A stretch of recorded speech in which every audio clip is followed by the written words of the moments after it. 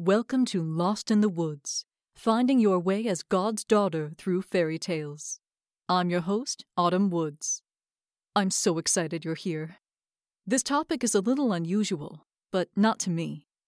I'm a born-again Christian, and I was bottle-fed on God and fairy tales. Jesus spoke in parables constantly to make the mysteries of the kingdom of heaven relatable to people on earth. He designed the stories so that those that have ears to hear would hear.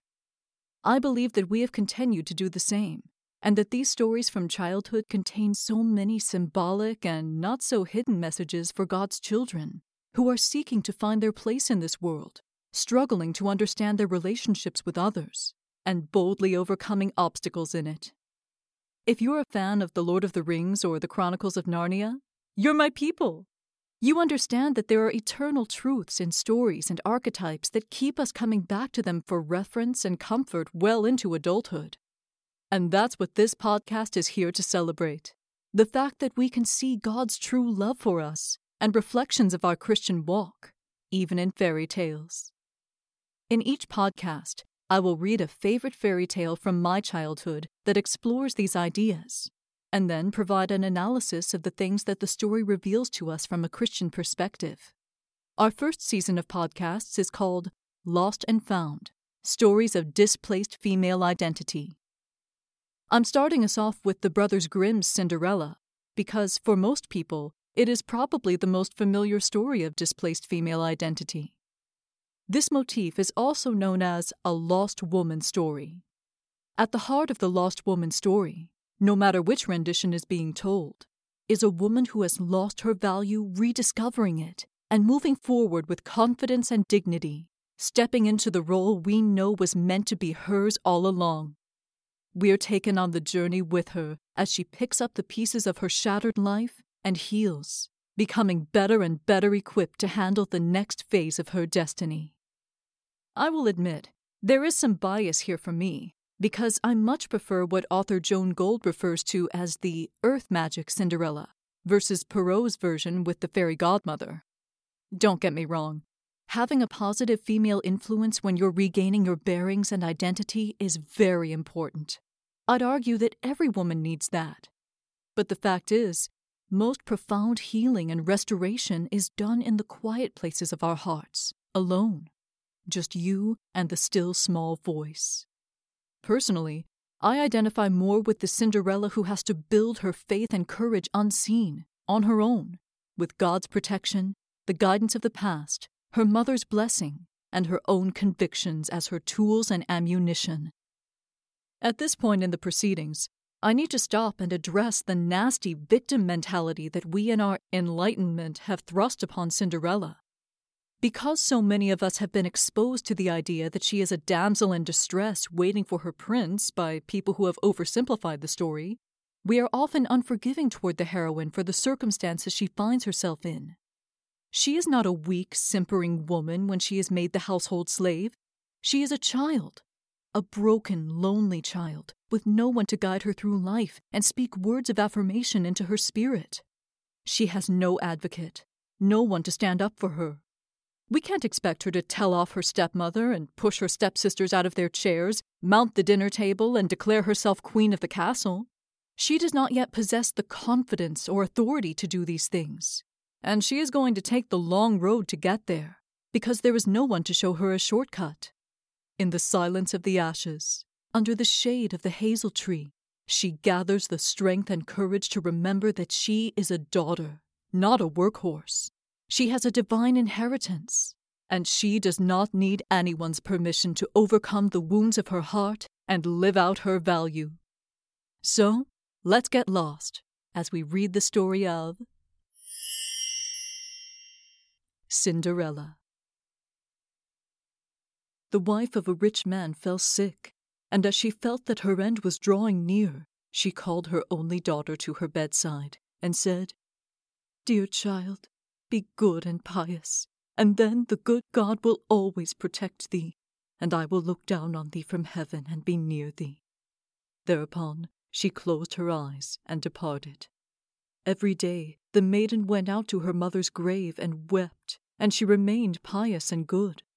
When the winter came, The snow spread a white blanket over the grave, and when the spring sun had drawn it off again, the man had taken another wife. The woman had brought 2 daughters into the house with her, who were beautiful and fair of face, but vile and black of heart. Now began a bad time for the poor stepchild. "Is the stupid goose to sit in the parlor with us?" said they. "He who wants to eat bread must earn it. Out with the kitchen wench!" They took her pretty clothes away from her, put an old grey bedgown on her, and gave her wooden shoes. "Just look at the proud princess! How decked out she is!" they cried and laughed, and led her into the kitchen. There she had to do hard work from morning till night, get up before daybreak, carry water, light fires, cook and wash. Besides this, the sisters did her every imaginable injury. They mocked her and emptied her peas and lentils into the ashes, so she was forced to sit and pick them out again. In the evening, when she had worked until she was weary, she had no bed to go to, but had to sleep by the fireside in the ashes. And, as on that account she always looked dusty and dirty, they called her Cinderella. It happened that the father was once going to the fair, and he asked his 2 stepdaughters what he should bring back for them. "Beautiful dresses," said one. "Pearls and jewels," said the second. "And thou, Cinderella," said he, "what wilt thou have?" "Father, break off for me the first branch which knocks against your hat on your way home." So he bought beautiful dresses, pearls, and jewels for his 2 stepdaughters, and on his way home, as he was riding through a green thicket, a hazel twig brushed against him and knocked off his hat. Then he broke off the branch and took it with him. When he reached home, he gave his stepdaughters the things which they had wished for, and to Cinderella he gave the branch from the hazel bush. Cinderella thanked him, went to her mother's grave, and planted the branch on it, and wept so much that the tears fell down on it and watered it. It grew, however, and became a handsome tree. Thrice a day Cinderella went and sat beneath it, and wept and prayed. And a little white bird always came on the tree, and if Cinderella expressed a wish, the bird threw down to her what she had wished for. It happened, however, that the king appointed a festival which was to last 3 days, and to which all the beautiful young girls in the country were invited, in order that his son might choose himself a bride. When the 2 stepsisters heard that they too were to appear among the number, they were delighted, called Cinderella, and said, "Comb our hair for us, brush our shoes, and fasten our buckles, for we are going to the festival at the king's palace." Cinderella obeyed, but wept, because she too would have liked to go with them to the dance, and begged her stepmother to allow her to do so. "Thou go, Cinderella," said she. "Thou art dusty and dirty, and wouldst go to the festival. Thou hast no clothes and shoes, and yet wouldst dance." As, however, Cinderella went on asking, the stepmother at last said, "I have emptied a dish of lentils into the ashes for thee. If thou hast picked them out again in 2 hours, thou shalt go with us." The maiden went through the back door into the garden and called, "You tame pigeons, you turtle doves, and all you birds beneath the sky, come and help me to pick, the good into the pot, the bad into the crop." Then 2 white pigeons came in by the kitchen window, and afterwards the turtle doves, and at last all the birds beneath the sky came whirring and crowding in, and alighted amongst the ashes, and the pigeons nodded with their heads and began, "Pick, pick, pick, pick," and the rest began also, "Pick, pick, pick, pick," and gathered all the good grains into the dish. Hardly had 1 hour passed before they had finished, and all flew out again. Then the girl took the dish to her stepmother, and was glad, and believed that now she would be allowed to go with them to the festival. But the stepmother said, "No, Cinderella, thou hast no clothes, and thou canst not dance. Thou wouldst only be laughed at." And as Cinderella wept at this, the stepmother said, "If thou canst pick 2 dishes of lentils out of the ashes for me in 1 hour, thou shalt go with us." And she thought to herself, "That she most certainly cannot do, When the stepmother had emptied the 2 dishes of lentils amongst the ashes, the maiden went through the back door into the garden and cried, "You tame pigeons, you turtle doves, and all you birds beneath the sky, come and help me to pick the good into the pot, the bad into the crop." Then 2 white pigeons came in by the kitchen window, and afterwards the turtle doves, and at length all the birds beneath the sky came whirring and crowding in, and alighted amongst the ashes. And the doves nodded with their heads, and began pick, pick, pick, pick. And the others began also pick, pick, pick, pick, and gathered all the good seeds into the dishes, and before half an hour was over, they had already finished, and all flew out again. Then the maiden carried the dishes to the stepmother, and was delighted, and believed that she might now go with them to the festival. But the stepmother said, "All this will not help thee. Thou goest not with us, for thou hast no clothes, and canst not dance. We should be ashamed of thee." On this, she turned her back on Cinderella, and hurried away with her 2 proud daughters. As no one was now home, Cinderella went to her mother's grave beneath the hazel tree, and cried, "Shiver and quiver, little tree, silver and gold throw down over me." Then the bird threw a gold and silver dress down to her, and slippers embroidered with silk and silver. She put on the dress with all speed, and went to the festival. Her stepsisters and the stepmother, however, did not know her, and thought she must be a foreign princess, for she looked so beautiful in the golden dress. They never once thought of Cinderella, and believed that she was sitting at home in the dirt, picking lentils out of the ashes. The prince went to meet her, took her by the hand, and danced with her. He would dance with no other maiden, and never left loose of her hand, and if anyone else came to invite her, he said, "This is my partner." She danced till it was evening, and then she wanted to go home. But the king's son said, "I will go with thee and bear thee company," for he wished to see to whom the beautiful maiden belonged.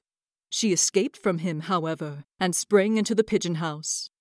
The king's son waited until her father came, and then he told him that the stranger maiden had leapt into the pigeon house.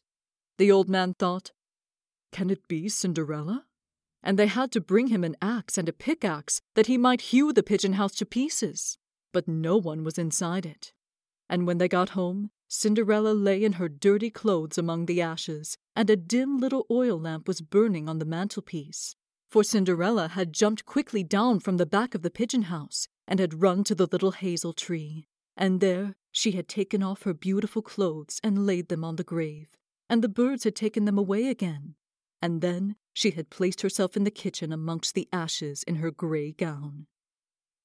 Next day, when the festival began afresh, and her parents and the stepsisters had gone once more, Cinderella went to the hazel tree and said, "Shiver and quiver, little tree, silver and gold throw down over me."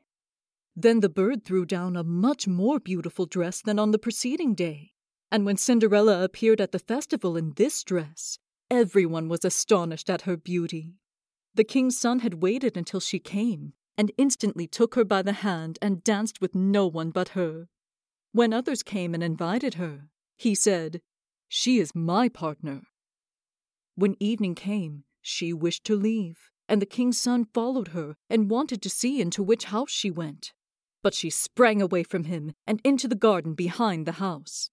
Therein stood a beautiful tall tree, on which hung the most magnificent pears. She clambered up so nimbly between the branches like a squirrel that the king's son did not know where she was gone. He waited until her father came, and said to him, "The stranger maiden has escaped from me, and I believe she has climbed up the pear tree." The father thought, "Can it be Cinderella?" He had an axe brought and cut the tree down, but no one was on it.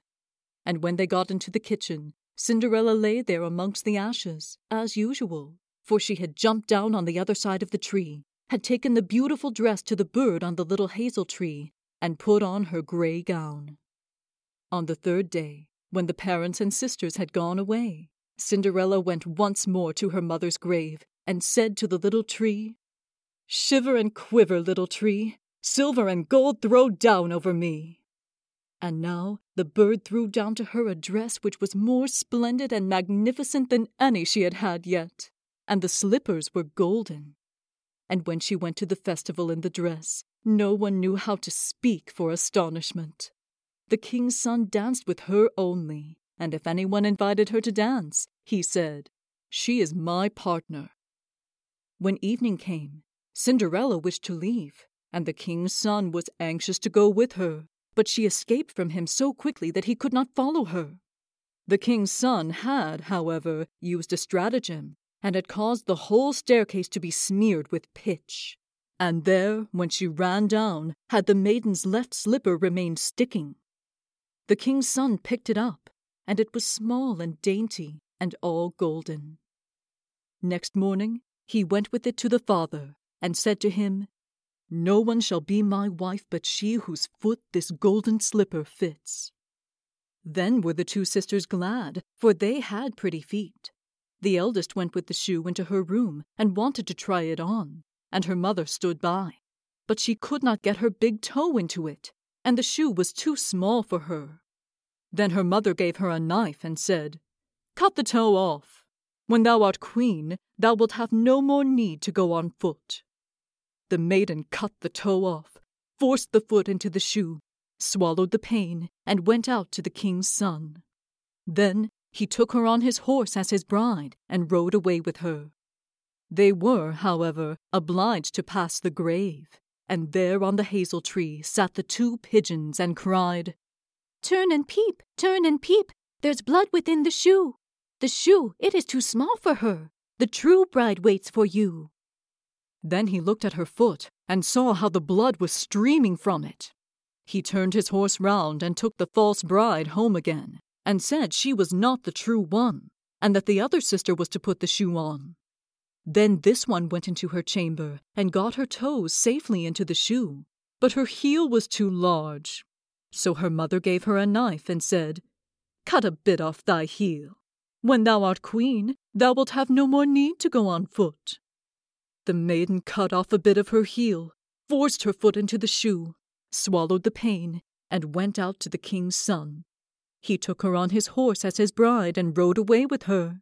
But when they passed by the hazel tree, two little pigeons sat on it and cried, turn and peep, there's blood within the shoe.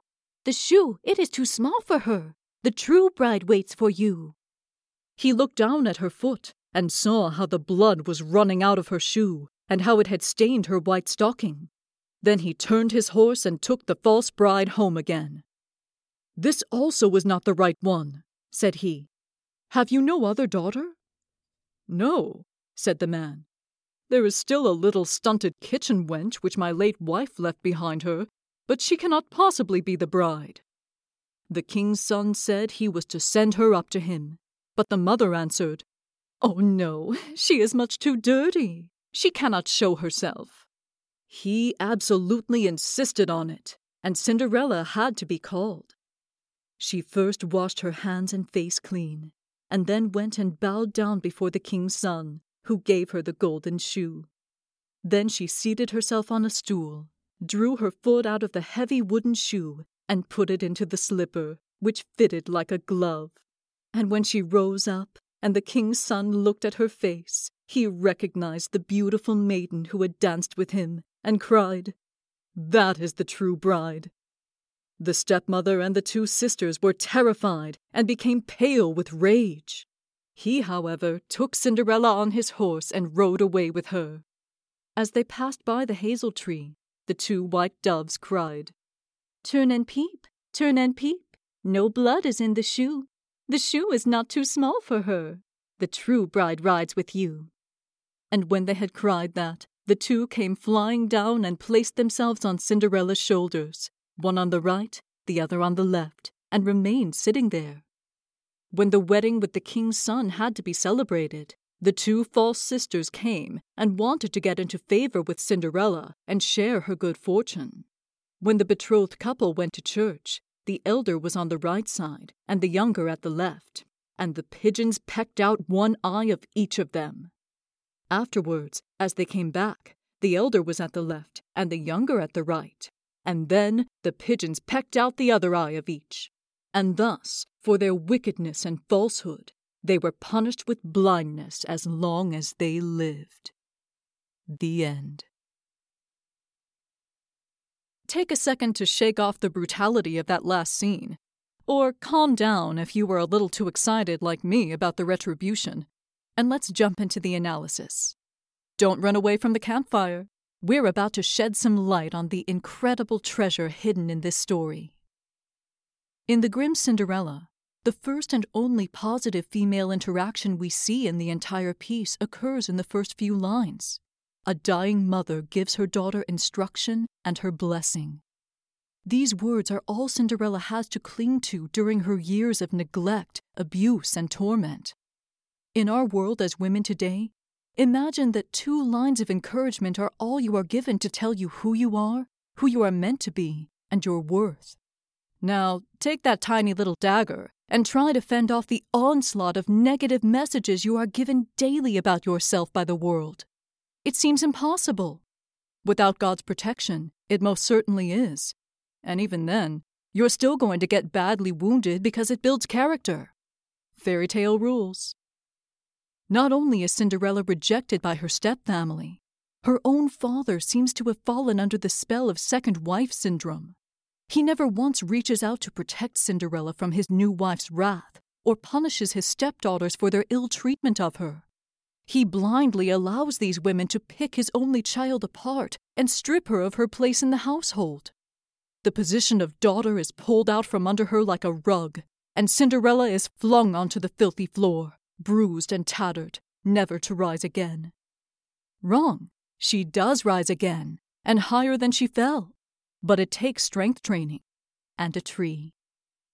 I always smile at the language of Cinderella's request when her father asks what she would like from his journey. Father, break off for me the first branch which knocks against your hat on the way home. I hear snap in her voice when she says this. She has a sense of justice, and even at a young age, she knows that her father has tipped the scales unfairly in his neglect and disinterest. Give me the first thing that knocks you upside the head, would be my modern translation.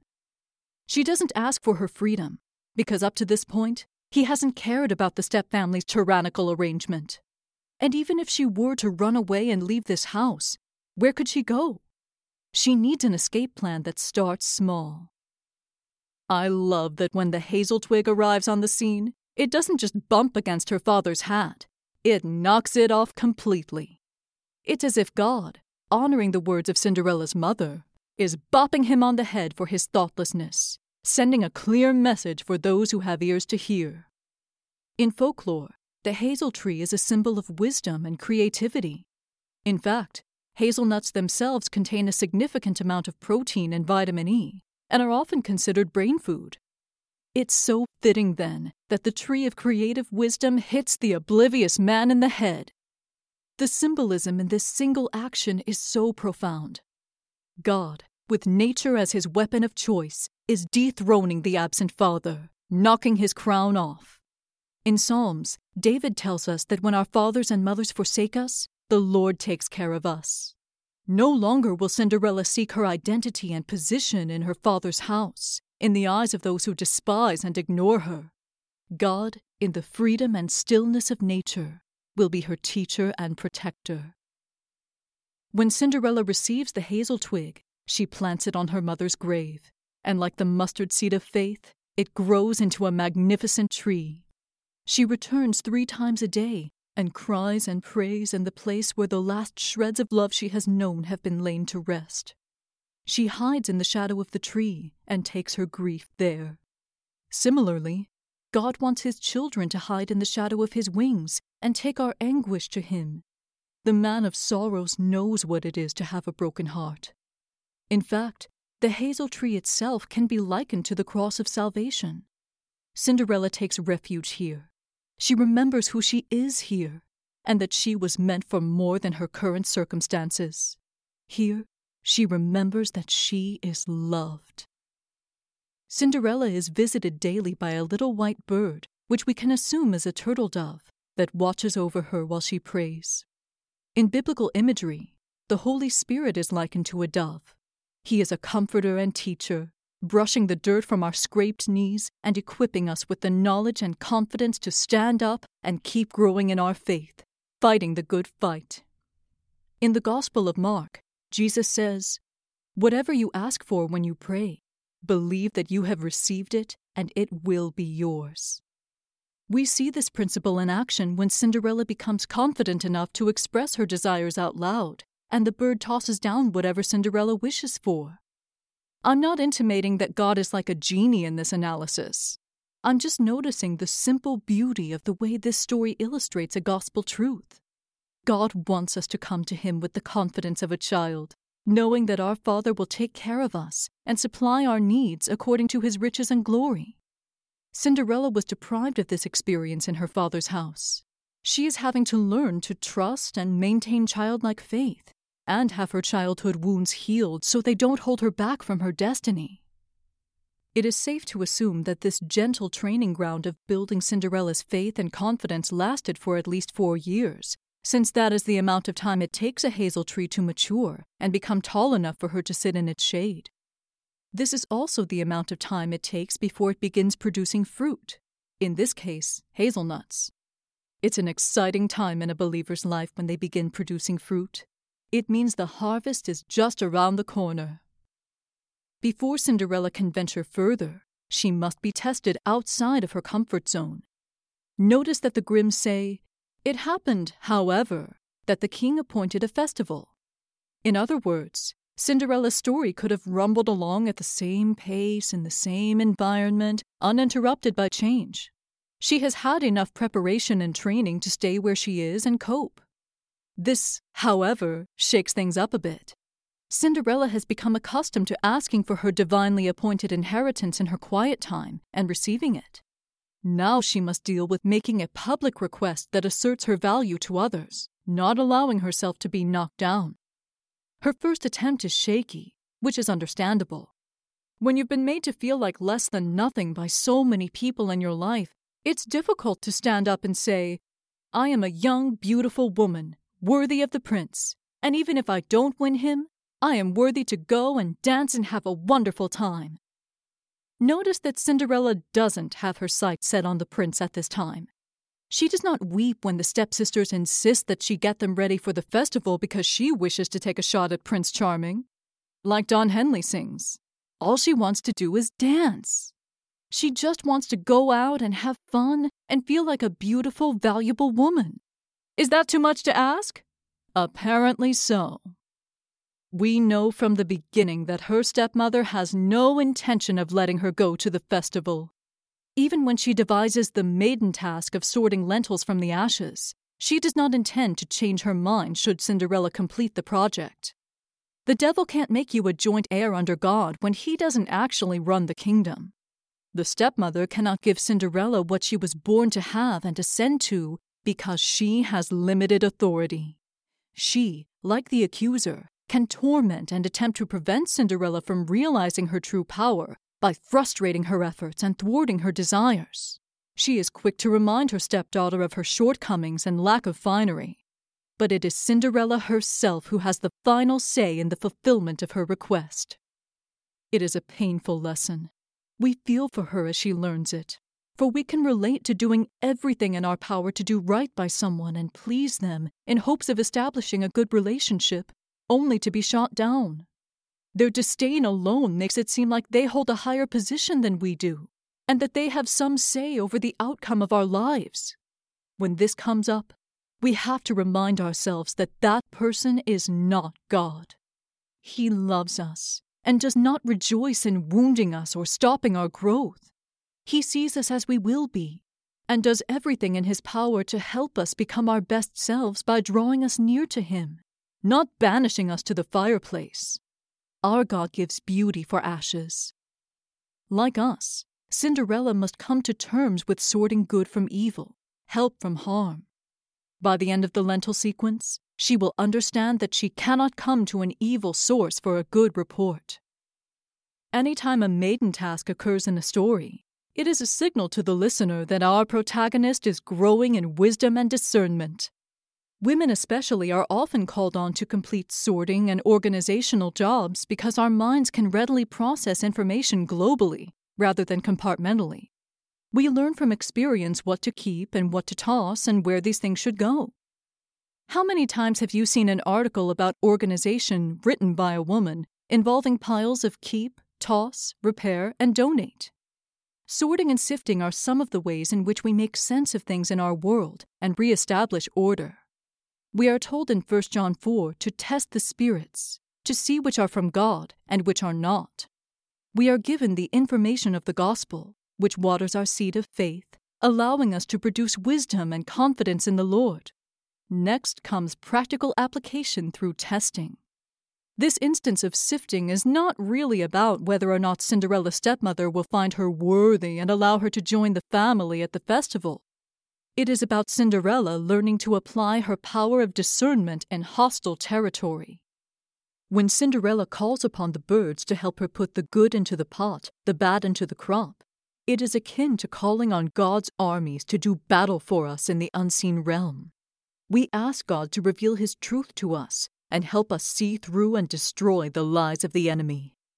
The birds scoop up the lentils, representing the truth Cinderella has garnered about her worth and capabilities, which the stepfamily had previously flung into the soot, and place them in the pot where they belong. The birds devour the bad seeds, which have been too damaged by the ashes and the impact of the toss to be recovered and used. A healing process has begun.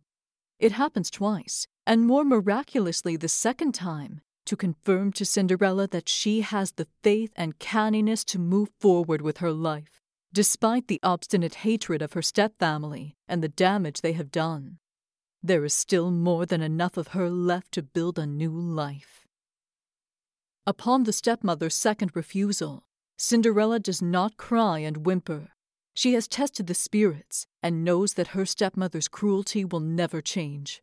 Her heart is hardened against Cinderella. It is now up to our heroine to use the strength she has acquired to alter her circumstances.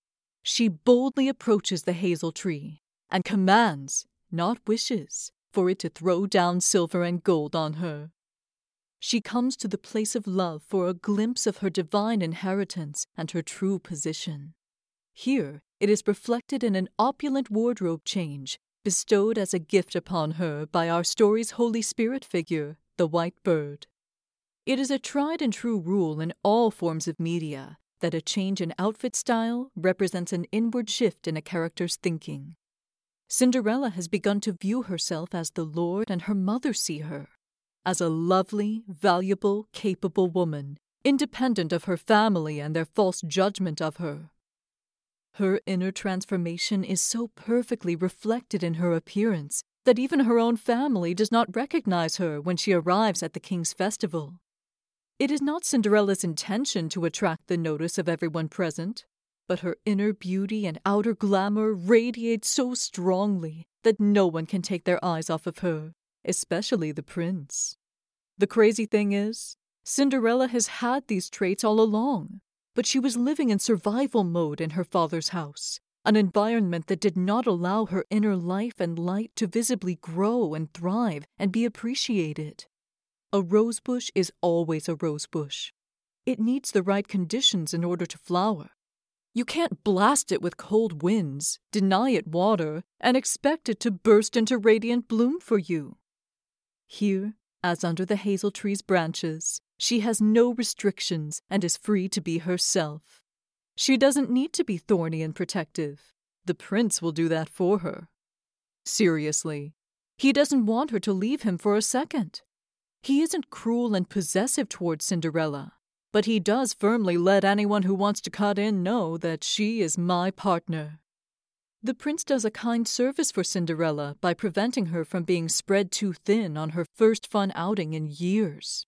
She isn't being passed around like a peace pipe, expected to be a splendid companion for every man in the room. She didn't come here for that. She didn't even come here with the intention of wooing the prince, but she's got his full attention simply by being herself.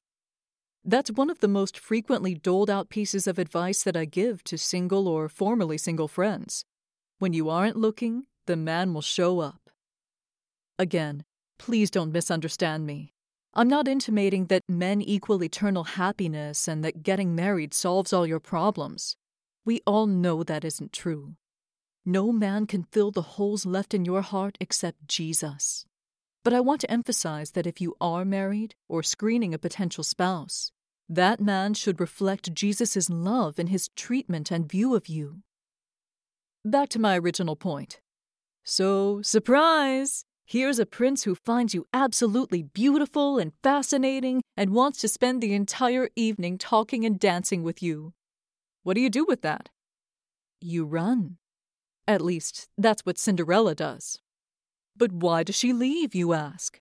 There's no fairy godmother with a midnight curfew looming over her head. Her clothes are not in danger of turning into rags. The dress and shoes remain fully intact when she leaves them at the gravesite. So why? I can think of several reasons for her flight. First, Cinderella knows that she needs to beat her family home so that they do not realize what she has been up to. It isn't as though she has anywhere proper to stay and a change of clothes to stop tongues from wagging. The extent of her plan was get dressed, show up, dance, and go home. She wasn't counting on the potential suit of the bride-seeking prince. Second, this whole concept of being pursued and adored is new to her. No one has said a kind word to Cinderella since her father asked her what she would like him to bring her from his trip. She's had more compliments and positive, genuine interest expressed in her at the first night of the festival than she has in her entire lifetime. That's a lot to take in. That's like hearing nothing but turbulent death metal for a decade. And then, suddenly, a soft strain of classical music laps about your ears like gentle waves. It's wonderful, but jarring when you aren't used to it. Third, she needs to test the prince to see if he is genuine in his interest. Cinderella is no fool. She's been orphaned and taken advantage of and has had to fight to develop her newfound sense of self-worth. Frankly, Cinderella has enough survival skills at this point from all that manual labor that if she wanted to go out and seek employment elsewhere or live as a hermit in the forest, she could do that and be happy. She wants to know how far the prince is willing to go. Is he only interested in her because she is beautiful, graceful, and a great conversationalist, intending to make her a trophy wife to tote around at parties? Or will he pursue her with the same courage it took her to come to his party tonight? The prince may have hosted the festival to find a potential match, but he has met her, and it is now she who is testing him. The pattern in which Cinderella takes flight and the prince pursues reminds me so much of the mating ritual between eagles. Once a female eagle finds a mate she is interested in, she grabs a small stick, soars into the air, and drops it. The male must swoop in and catch it. Should he succeed, the female repeats the test, grabbing heavier sticks and dropping them from ever-increasing heights, and he must catch them every time. Finally, she hoists the largest chunk of wood she can carry, often the size of a small log, and hurls it to the earth. Should the male catch that, she chooses him as her mate for life. If not, she moves on and finds someone who can take anything she can throw at him. This ritual is a test to see if the male eagle is strong enough to build a nest with the female and catch eaglets who may fall out of it while learning to fly. In Cinderella's case, it is a test of whether or not the prince can handle the baggage she comes with and see her true value clearly shining through all of it. Notice that each obstacle the prince must overcome leads closer and closer to Cinderella's father's house, the center of the storm and tragedy in her life. With the pigeon house, she says, "I am a valuable daughter of God with divine inheritance, but people have told me otherwise all my life. Can you handle me?" With the pear tree, she says, "I was loved by my mother, who instructed me to be pious and good. My faith has grown, and I have produced fruit, but I am haunted by the axe of my father's willful neglect. Can you handle me?" And as she clutches her golden slipper in the house of sadness, it is as if she says, "Even when the world demeans me, hides me, and denies that I have a place in it through trickery, lies, and deceit, there is a part of me deep inside that will never believe them, because I know who I am. Do you? Do you see me and love me for myself? If so, here I am. In the chase sequences, the prince does not give up following Cinderella when she leaves him. He comes to the spot where he last caught sight of her, to the limits of where she will allow him to go, and waits. He is patient. He is kind. He does not bulldoze. He waits for her father, who admitted evil into his house with open arms and caused the damage Cinderella is overcoming, to recognize his handiwork and tear it down so that his daughter can emerge. But each time, the men discover that Cinderella has freed herself and abandoned the spot. It is interesting to note that when the father is alone with the prince, listening to him describe the exploits of the stranger maiden, he suddenly remembers his first child and wonders, could it be Cinderella? There are many ways to interpret this. Sometimes I hear him say it under his breath, like he is expecting supernatural vengeance to strike him for what he has done, and this could be the day. Sometimes I hear him marvel, as if he is proud that his daughter has escaped the spell the stepmother has him under, and he admires her for it. But other times, I hear him say it like Theoden, king of Rohan in the Two Towers, when Wormtongue and Saruman have ensorcelled him into a stupor, turning him into their own personal puppet, dazed, bleary, waking slowly from a dream, only to fall asleep once more. As evidenced by his reaction when the prince asks if he has any other daughters, I think it may have been the latter after all. The prince's job is not to fix what Cinderella's father has done, but to love her through it. She has learned that she is more than her childhood wounds, but like any of us, she will have some bad days in the future. Things will hurt that she thought she was done with a long time ago. If the prince does not know the root cause of these issues and understand where she is coming from, he can't help her or know what to do when the crises arise. By tossing her sticks this way, Cinderella is allowing him to draw closer to her and come to a greater understanding of who she is and why she does what she does. Basically, she is inviting him into her mess and determining whether or not he is tough enough to stand it. To our great delight, the man of the hour is smart enough to wade through the mess and come up with a move of his own. By spreading pitch on the stairs, he is telling her, "Send me to 1,000,000 pigeon houses. I don't care. You are worthy. I want you, and you don't need to run from me. Please stay." In her best dress and golden shoes, Cinderella makes her final departure from the festival, escaping from him so quickly that he cannot follow her, leaving one of her shoes sticking in the tar. I'm inclined to agree with Sondheim's take on the matter, that she left the shoe on purpose, not because of indecision, but because she wanted to take him into the lion's den, into the home of her cruel, blind family, so that he might see what they are up against. It's time to prove he can catch the log. The prince has already gathered that Cinderella's father is not her biggest fan. He has yet to encounter the wicked games and secret language women use on men and each other like silent daggers. Come in for a hug, feel a blade sneak between your ribs. He will learn a little more about this when he arrives at the house, golden slipper in hand, expectation in his heart. He knows that the woman he intends to marry lives here, but not the full extent of the conditions under which she dwells. I have to remind myself in these kinds of dealings that we wrestle not against flesh and blood, but against principalities, against powers, against the rulers of the darkness of this age, against spiritual hosts of wickedness in heavenly places. Ephesians 6:12. It is the only way that the actions of the stepmother make any sense. Until now, she has allowed and committed any imaginable atrocity against Cinderella to prevent her from gaining advantage over her own daughters. Now, she is willing to destroy her daughters to punish Cinderella. Even though they have beautiful feet, she encourages them to cut themselves down in order to fit into a role they were never meant to play. It's demonic, and we do it all the time. We tell ourselves and each other that we must fit into this teeny tiny, specially designed niche meant for someone else to thrive in, thinking that if we become less of ourselves, we will be accepted and adored. Good things will happen for us if we can get down to a size 0. Someone will discover us and give us our due if we have a commercially pleasing look, sound, or talent. We can make up for what we lacked in childhood by being the smartest, highest achieving, hardest working, or the richest. Speak up more. Speak up less. Be assertive. Take it down a notch. Be a servant. Don't be a doormat. Be perfect. Loosen up.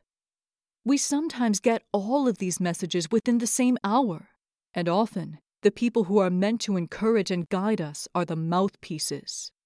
In the end, we not only walk away limping and wounded, we lose focus on God and who He meant us to be, too distracted by the false messages we are trying to live up to at the time.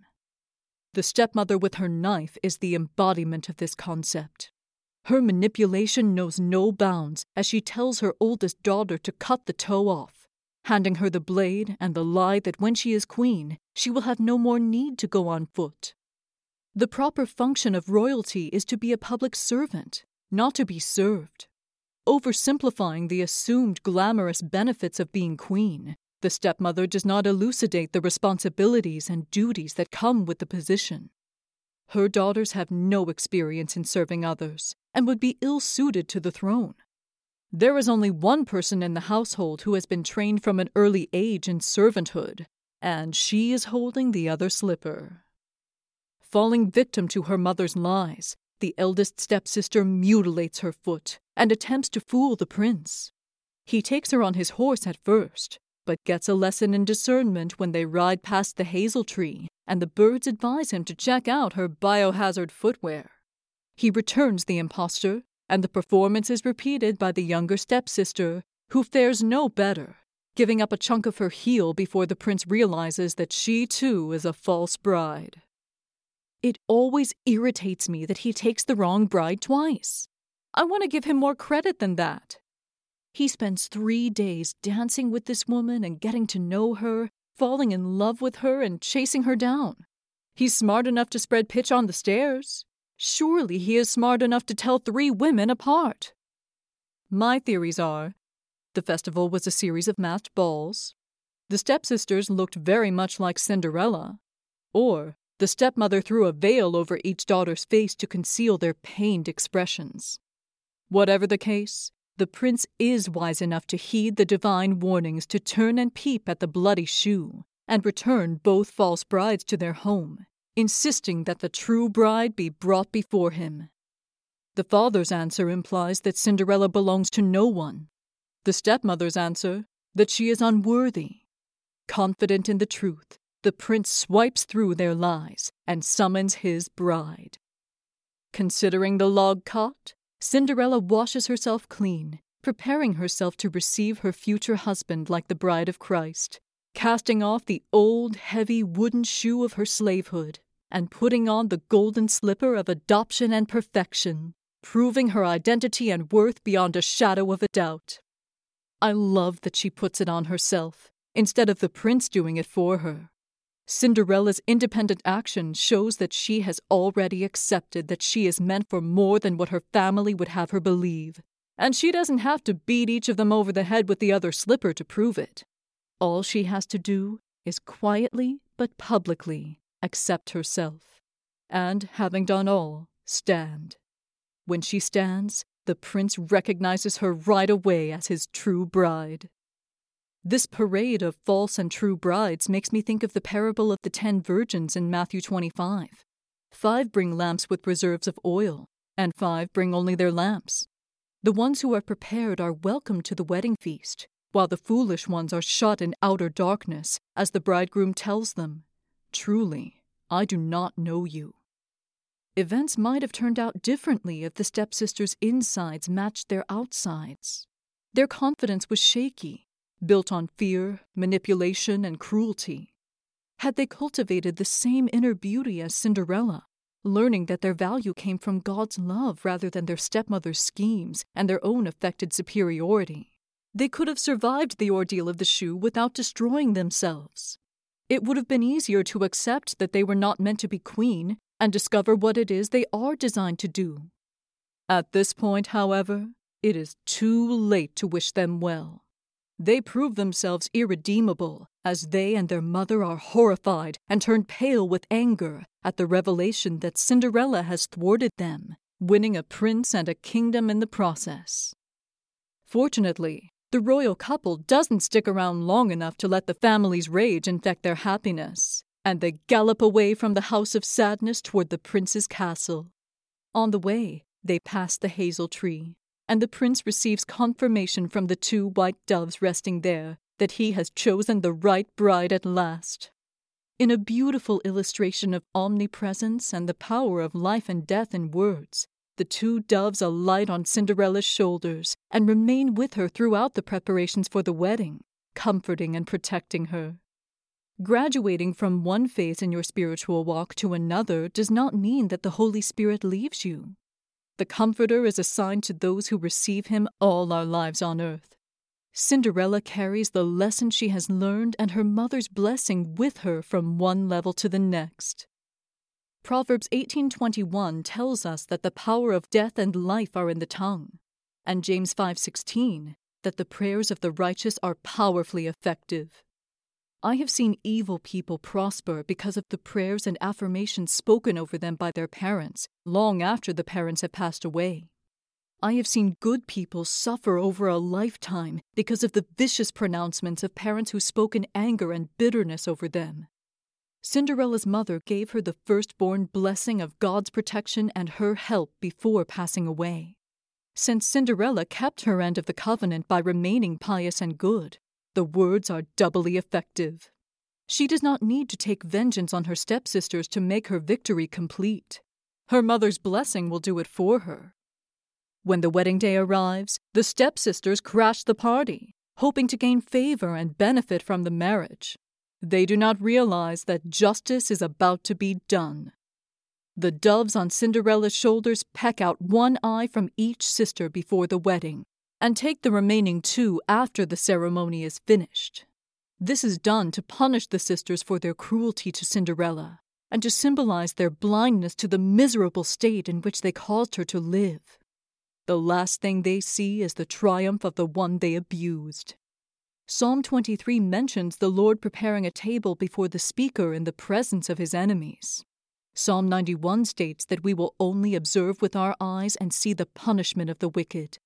Cinderella witnesses the divine punishment of her tormentors, but we do not know her reaction to the event. Perhaps this is hidden to remind us that it is not in her character to bear ill will toward her enemies. We can only imagine that she will do good to those who hate her, while remembering that there are consequences for those who mean harm to God's anointed. We've all been Cinderella. Some of us are there still. And whether we know it or not, we have all been someone's wicked stepmother. Let's choose our words carefully, remembering our value in Christ, and that eternal rewards come to those who endure. Thanks for stopping by. I'm Autumn Woods, and I can't wait to see you on the path next time you get lost in the woods.